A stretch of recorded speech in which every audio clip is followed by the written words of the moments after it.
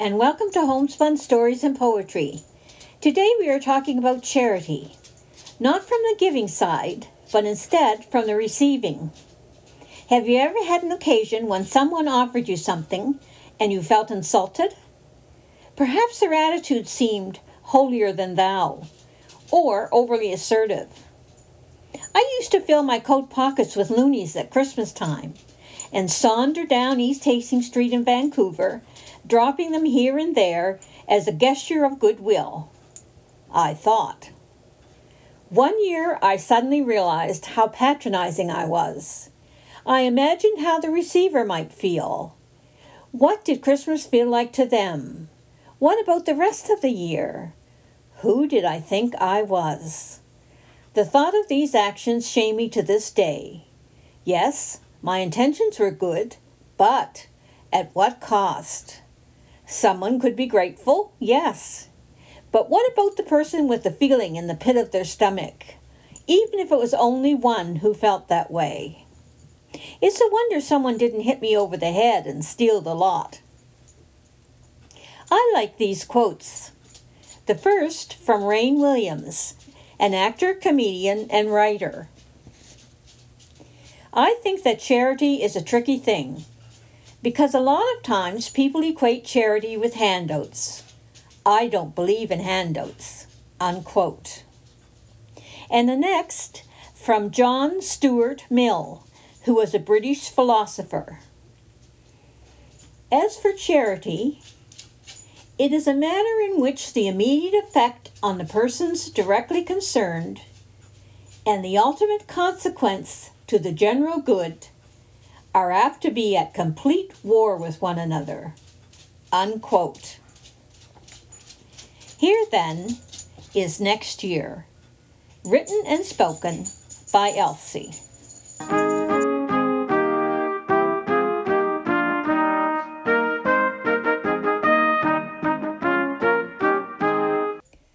She was on the list for a Christmas hamper this year.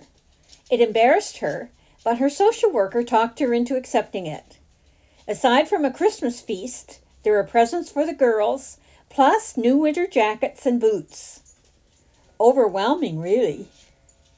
The social worker had made a list of the girls' Christmas wishes, food preferences, and clothes sizes. It was wonderful, but it made her feel like a poor provider. It was still a time when single parenthood was not part of the norm, and frowned upon by many. It represented failure to some. Not even knowing her story, the common opinion was she should have stuck it out. The company making the donation sent 3 of their staff members to deliver it. They came to her door dressed to the hilt, bombarding her with excessive merriment, she felt. She could tell from the way 2 of them were looking around that she was being observed and judged like a bug under a microscope. One woman seemed to get it. She smiled and raised her eyebrows behind their backs. She was casual and asked normal questions, like how she liked living here and if the girls liked their school. The other 2 commented on how dangerous the area was purported to be, and wasn't she concerned for their safety? Did she have a job of any kind? What was it? They avoided touching anything and didn't take their gloves off, which was normal, she guessed, because they weren't there for a visit. It just felt snooty somehow. Or was she just overreacting because of her embarrassment?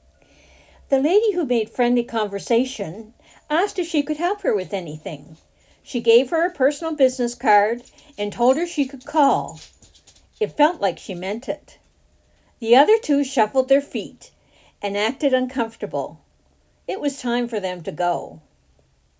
After shutting the door behind them, she suddenly felt exhausted and could have cried. Why? The girls would be so excited. She had a year left in the computer course she was taking, a business course. Next year she should have a good job, and she would not need to take a handout ever again. Next year.